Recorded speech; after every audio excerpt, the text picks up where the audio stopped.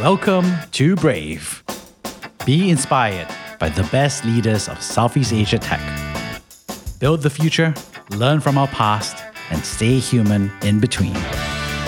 I'm Jeremy Au, a VC, founder, and father. Join us for transcripts, analysis, and community at www.jeremyau.com.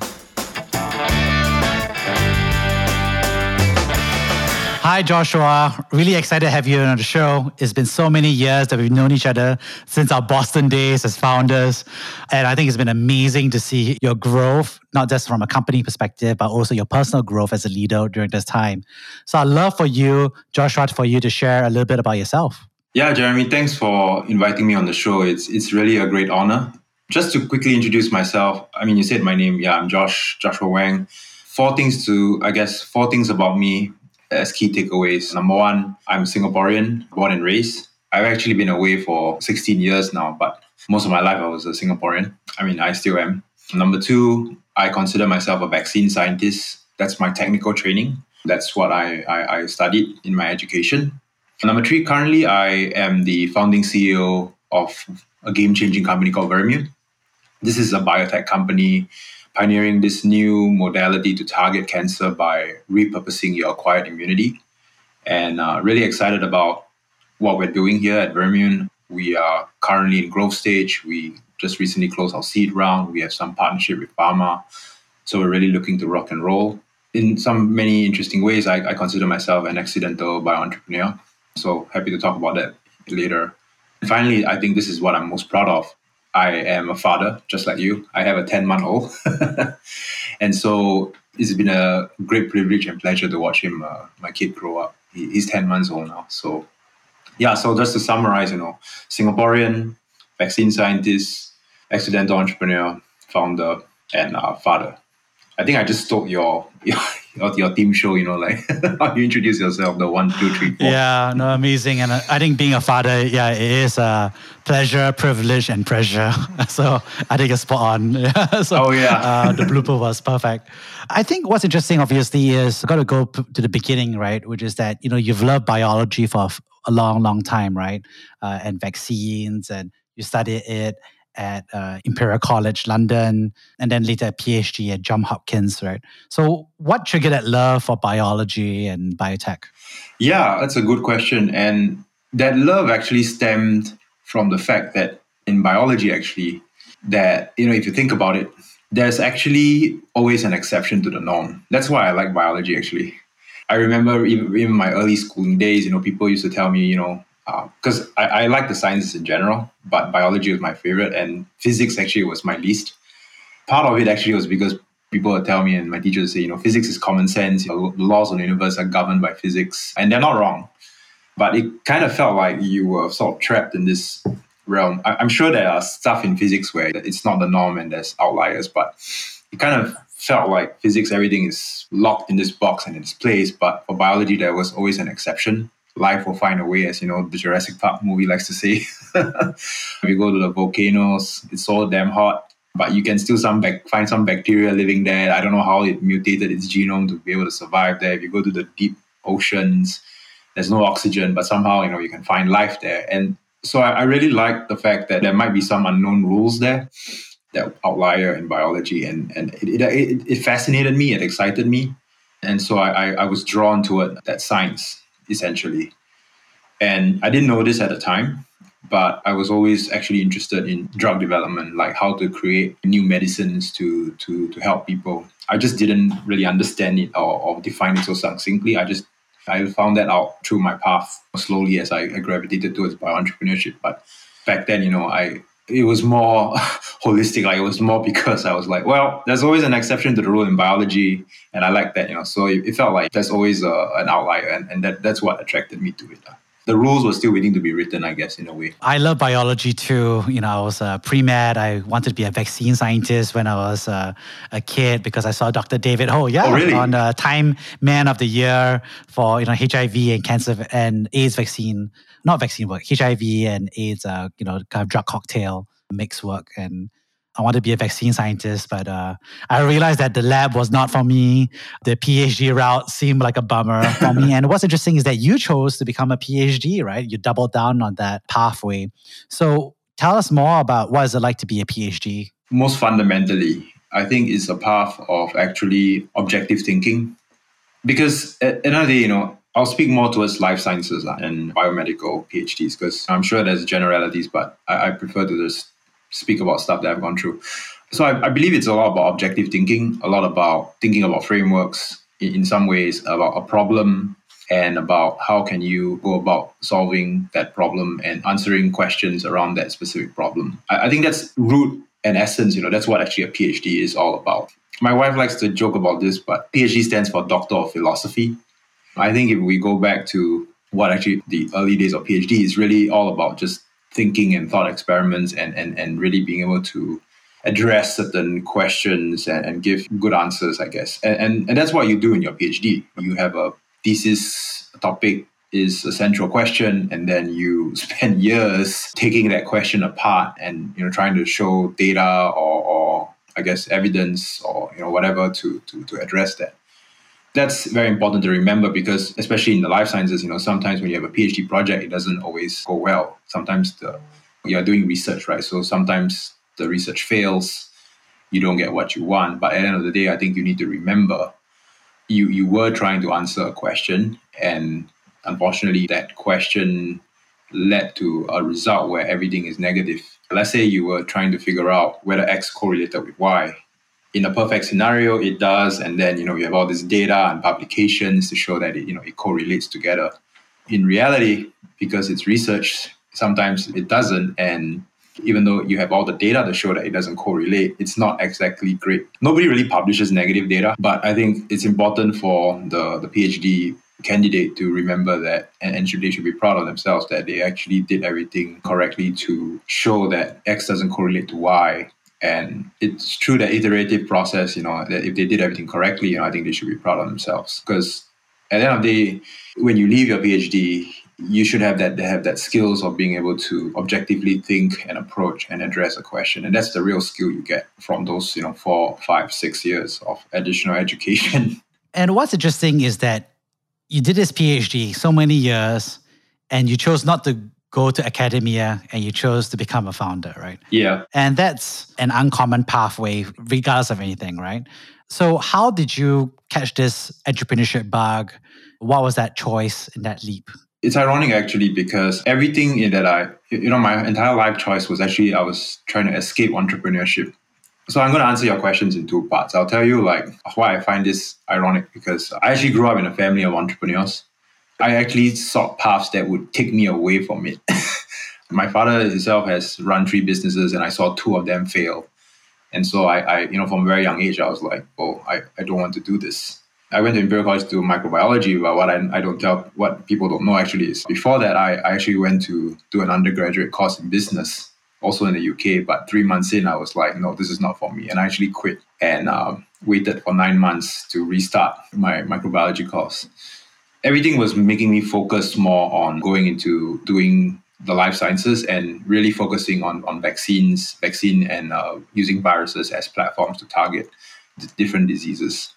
So that's the first part. I thought it was ironic that I was trying to avoid it. But as I did my PhD, I started to realize that academic life was not what I wanted. I wanted to make sure that I continue to pursue my soul. At that point in time, I didn't realize this. I was trying to get myself to be part of the drug development industry. I just didn't really understand it back then. I just knew I wanted to work on vaccines, but I didn't want to work it within the frameworks of academia. And part of this was also because I was in a very translational PhD lab. My mentor made many different kinds of exciting therapeutics and vaccines. At that point of time, how these technologies would get out to the market is a big pharma or biotech company will come and license it. And so I saw how he would have his technologies. There was one particular example where he had this very fascinating technology that a big global pharma licensed, and it just sat on the shelf. And it was sort of trapped there. There was nothing he could do because it was the university's technology. He'd given up the rights. And it was just sad. And I was thinking to myself, and this might sound presumptuous, but I was thinking, well, I want to go and be able to do what my mentor did also. But should the off chance be that I become a successful academic and I actually have all these cool products, I don't want a situation where it's stuck there on the shelf. I want to see it go all the way. I mean, that's what I studied so hard for and built a career towards. That's when I think the whole idea of trying to do it yourself with a team and doing bioentrepreneurship actually started to take root and started to take form. It was still a primitive thought at that time, but I started to gravitate towards doing that. What's interesting is that you became a founder with 3 months of business experience, right? and many years of experience in biology. Although I kind of say it's uncommon within PhDs, but I think if you zoom out, actually there's a lot of people who are primarily scientists or engineers who are transitioning to that founder and CEO role, right? So could you share a little bit more about what challenges you had to overcome or what personal growth you had to do in order to become a founder and leader? I would say the biggest thing I had to overcome, and I'm still trying to master this, is in many ways being brave and having that self-confidence to take responsibility and try. When you start out as a founder of any company, I guess, and you want to push forward, something that you've never done before, I think you're going to get a lot of negative. I won't say negative, but people will tell you that, you can't do it. I mean, basically that was what happened when me and some of my classmates and my mentor decided to co-found our first biotech startup. There was a lot of, I wouldn't say negative, but I think there was a lot of feedback that, you guys are just too inexperienced. You guys don't know what you're doing. Vaccine development is hard. What I've learned is, you have to accept that is the truth. We are inexperienced. Vaccine or drug development in general is hard. But if you wanted to do it, you would take that no or rejection and ask them, well, what can I do to be better? What would make you actually think otherwise? It's very interesting, actually. The moment when somebody tells you no is actually a very liberating and it's a great opportunity for a lot of founders, actually, because the person at the other end of the table actually now has nothing to lose. And so you actually can get the best feedback and information from them. And you could use that to distill that and actually use that to help your company get better. One of the most available free resource on this planet beyond sunlight is a person's opinion when they say no. And I actually found that to be true. The other thing I think just wrapping up the first thing that I think I've grown a lot is having more confidence to take the no's and to actually be thick-skinned enough to ask, well, why no? I think the second thing is very important that I'm also still trying to master and craft is the skill of discernment. I think as you try to build a company and move forward, you are going to get a lot of feedback, advice, and sometimes very well-meaning, well-intentioned advice that actually doesn't apply to your company and doesn't apply to your situation at a point of time. And if you take it, you might actually hurt your company. This whole skill of being able to discern advice, discern the situation, taking a step back. And this might not work for everyone, by the way. I'm more, I guess it's because I'm a scientist at heart. I'm more data-driven. So I like to analyze, maybe I overanalyze, but I realize that being able to discern and figure out, being able to discern and figure out what is this advice actually telling me and does it really apply to my company at this point of time is very critical, because you are making decisions every day that could have long-term implications, and people are working for your startup. Their rice bowls are directly affected by your decision. And so you need to make the best choices at that point of time. And I think those two things are skills that I'm still trying to craft, still trying to master. I would say I'm getting better at it, but I'm not there yet, I would say. There are a lot of other things as well. I think as you learn as a founder, I was going to share two things, but I think I'm just going to throw in one last thing is one thing I've learned also along the way is don't be too hard on yourself. After you get all the feedback and after you do the discernment, you're still working on imperfect information. Sometimes it works out, sometimes it doesn't. I think earlier on when in my startup founder career, I was quite hard on myself when something doesn't go well. And at the end of the day, right, you still have to chin up and move forward. If you wanted to move forward, as you used to tell me, Jeremy, if you want something to happen, you'll find a way. Those are some of the things I guess I've learned along the way. Wow, there's a lot of wisdom there. It feels like, frankly, night and day difference between when we used to hang out and discuss all of this years ago and where you are today. I guess the past 3 years have been like dog years, I guess. 7 years for every year. In terms of training and experience. Yeah, I started Vermune almost 2.5 years ago, and it was literally right at the start of the pandemic. So yeah, you're right. It was quite a journey trying to run everything, run a lab remotely, fundraise remotely, and build a team remotely. Now everyone's coming back to the lab, everyone's coming back to the office, everyone's seeing each other again. But yeah, it was quite an interesting time. Markets were acting funny, and there was a lot of uncertainty. But I'm glad we as a company and team managed to overcome all of that. Yeah, and what's interesting is that your company is doing something amazing, right? Which is about combining, your previous work in terms of vaccine and immune system, but also using that to go kill cancer, which is an amazing trick, an amazing magic there.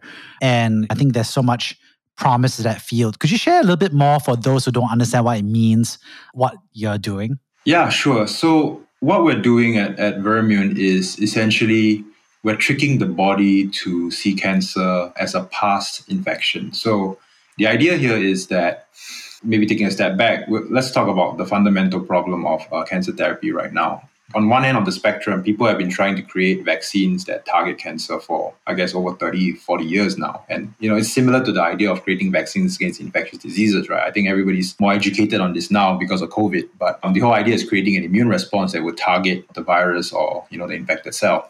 And so they are trying to apply this knowledge to target cancer. But it doesn't work very well because cancer fundamentally is a disease from within. It's a cancer. It's due to mutations in your body and whatnot. You're relying on the immune system to target your own self. The immune system has been trained over the years not to target yourself. It's target foreign invaders. So it's very hard to actually create a cancer vaccine to target cancer. And cancer happens, in any age, but it happens predominantly in the elderly population where your immune system is already a little bit off. It's old. It's not as good as it used to be. So it's hard to create that immune response. On the flip side, there are new technologies now that are trying to unleash, dormant anti-cancer responses in your body because, cancer doesn't happen overnight. It happens over time. But the problem is, like I said, immune response was never trained to actually target yourself. So you have one end of the spectrum where everyone's focusing on where they're trying to unleash a response that doesn't exist. On the other end of the spectrum, there are people trying to create a response, but it's so hard to create. So for Vermune, I think fundamentally what we were trying to ask before we even came out with a product or anything was, well, what is it in your body that is lifelong, that is protective, and it clears diseases? And it was an aha moment for us when we realized, oh, wait, that's your immunity against certain viruses like measles, chickenpox, your immunity against the flu. Yeah, unfortunately, you get the flu, but you sleep it off after 2 weeks, right? So can we repurpose that kind of immunity and use that to target cancer? Well, how do we do that? Can we trick the body to see cancer as the flu? Can we trick the body to see cancer as chickenpox? And from that idea, we started to work out a plan of action on, well, how can we take that idea and actually convert it into an actual new approach to target cancer? What kind of platform can we create? How are we going to do this? And I could not have done this alone. The scientist who thought about it, I wrote a grant to generate some proof of concept.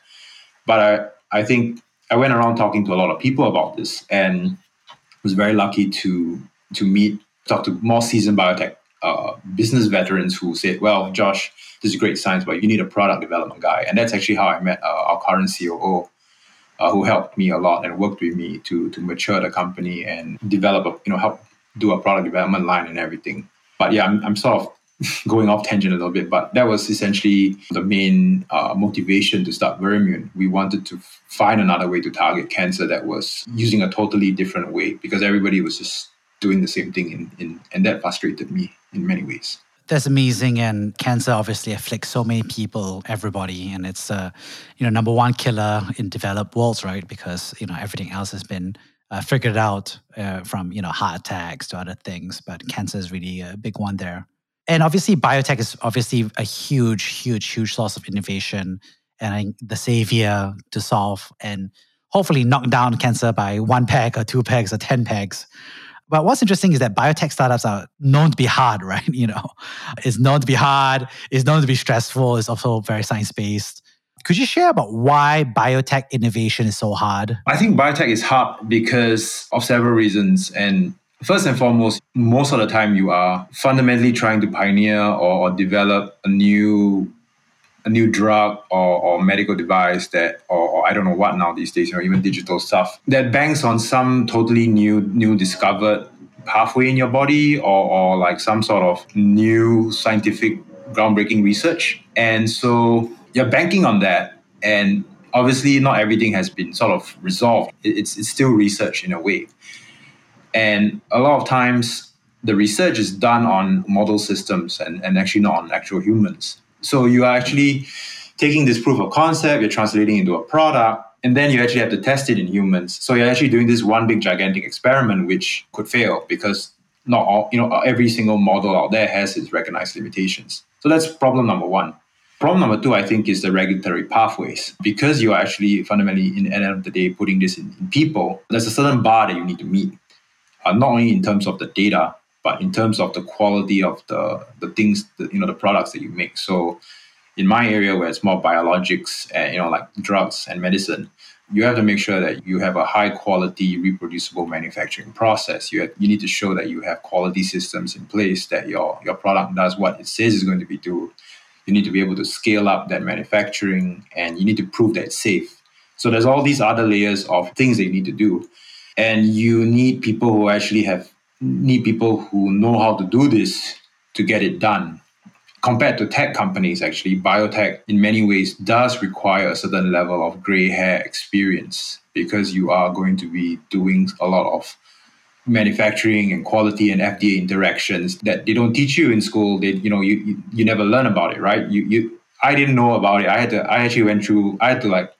I'm still learning about it, to be honest. And so that's a level of difficulty and complexity to, a regular tech company where I won't say that the regulatory hurdles are less, but I think it's just you could bank on less experience in some ways. And I think that experience factor also, unfortunately, and this is the third point, the experience requirement actually is a factor, I think, that goes into investors' minds when they evaluate biotech startups. They might see a founder and say, oh, this guy's enthusiastic, he's trustworthy, the science looks good, but does he have the team, the right experience to actually bring this to the next level? And if the team doesn't seem to show that they have that, I think it might dissuade the investor from actually taking a chance and a risk. There's all these different layers that make biotech harder. I'm sure there are more, but at the top of my mind, these are the top three. So, the science needs to be proven in humans. There's a lot of additional regulatory factors. And finally, there's that experience thing that is much more expected and required, essentially, compared to other realms of technology startups. That's a great explanation and insider view of why biotech is hard. How do you advise founders to overcome those three challenges? I think the most important thing is to accept that you really don't know a lot of these things. And I would advise founders, especially aspiring founders who want to start biotech companies, to actually try to surround themselves with advisors and people who actually have done this, and not be afraid of seeking out these people and getting their advice as you try to put together your development plan and your plan to scale the company. It's very, very critical because there are people out there who have done this before, for sure. It just takes effort from the founder to go and find these people to get the right advice to move things ahead. And then you can apply, what I just mentioned about discernment, not being too hard on yourself and all those things. But I would advise founders to go out and talk to as many. It's actually the same advice as any startup founder should get, right? But I think for biotech, it's just so much more necessary. A lot more, I guess, resilience is required because sometimes you might not be able to find the right person and it's going to take a while before you do. Just because there's so many different kinds of technologies out there also. So that will probably be one of the key advice I would say, and just be prepared that they might give you things that you might not want to hear, but discern and try to understand what they're actually trying to say and how you can apply that to your path, your product. Wow, I agree with you that being a startup founder is hard, and yet doing a biotech or deep tech founder where the science and testing that giant experiment is actually a fundamental hurdle that needs to be overcome and much more thoroughly prepared for with the right experience and right thoughtfulness is quite true. And it must have been a tough time for you as you built these companies. Could you share with us about a time that you've been brave? Yeah, I told you in the beginning that I was actively looking not to do entrepreneurship. And I was like seeking more of a path of being a vaccine scientist. And I mentioned to you that, I went to business school actually. And after 3 months, I decided this wasn't for me. And I really wanted to pursue an education and training in the life sciences. And so I quit my studies. I didn't tell my parents. I just secretly reapplied and waited to be accepted before telling them, which obviously they were not very happy. And I think you and I, we are from Singapore. We grew up in a time where, you don't just quit things. You don't just quit.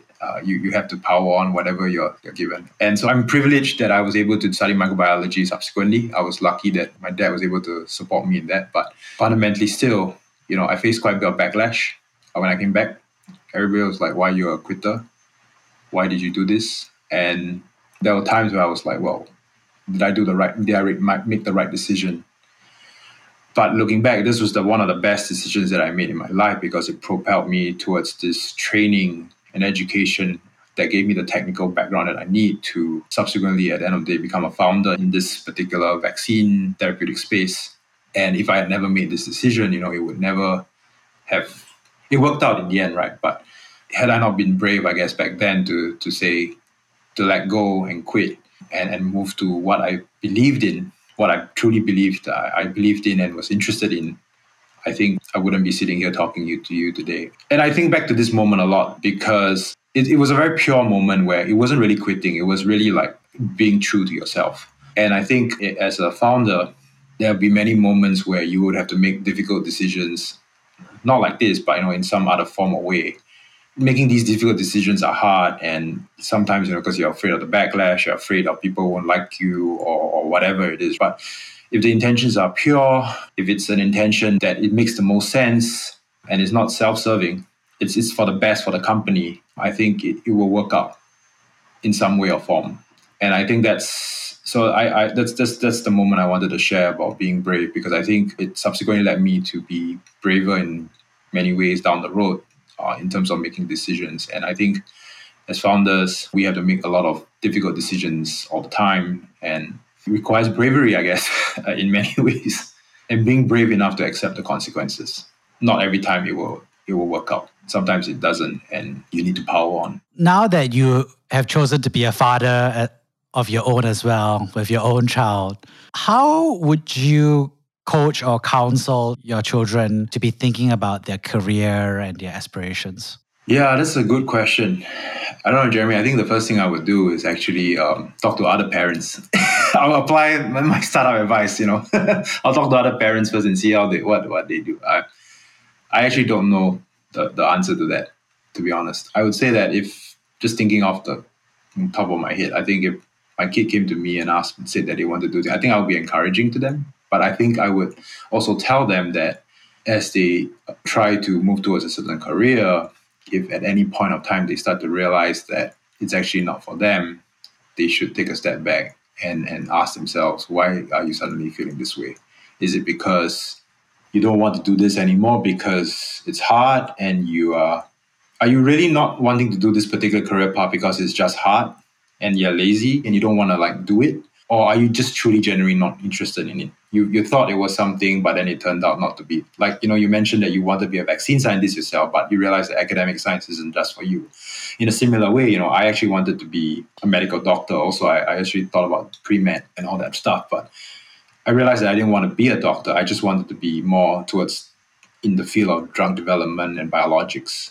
Some people are very lucky. They want to be something, and they have never ever questioned their choices. But for I think the rest of us, as we start to understand what that career ambition and what that choice is, we start to realize actually that's not exactly what we want. And so I think that's what I would advise them.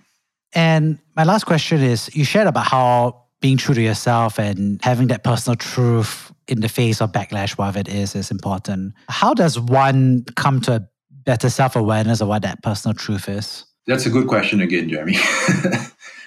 And I think you'll know it in some way or form. You'll feel it. You can lie to everybody, but you can't lie to yourself in the mirror. After some time, somehow, you will know whether it's the truth or not. I think a lot of times when we talk to people also for advice and stuff like that, and trying to achieve that personal wellness, we actually already have some sort of bias in our mind already. Like, this is actually the decision I want to take. And actually, you're actually looking for affirmation. You're actually not looking for advice. I think it's a difficult skill. It requires one person to know. You will know it, I think, when that time comes. That's unfortunately how I would put it. I don't know how else to explain this, unfortunately. Well, thank you so much for coming on the show. I would love to paraphrase the 3 big things that I got away from this. The first is thank you for sharing about your journey from PhD to founder.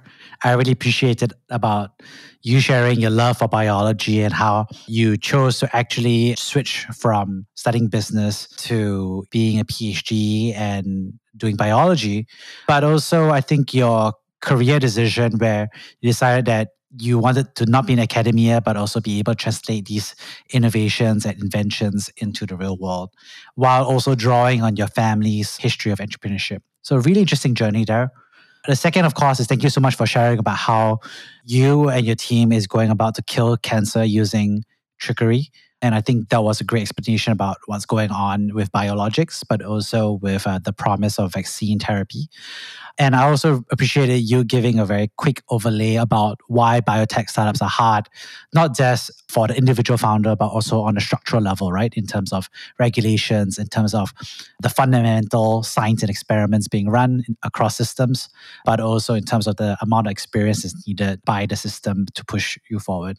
And lastly, thank you so much for sharing about your personal moment where the toughest decision regarding, your choice of studies from business to biology, but also later on some mind melding of those two again, from academia to entrepreneurship. That backlash versus, holding your own personal truth is a really interesting set of decisions about not being hard on yourself and not being hard on your child, and being true to yourself is, with some clear eye of discernment, is really good advice. So thank you so much, Joshua, for coming on the show. Yeah, thanks, Jeremy. I appreciate it, and hope someone can learn something from this. Yeah, thank you. Thank you for listening to Brave. If you enjoyed this podcast, please share this episode with friends and colleagues. Sign up at www.jeremyau.com to discuss this episode with other community members in our forum. Stay well and stay brave.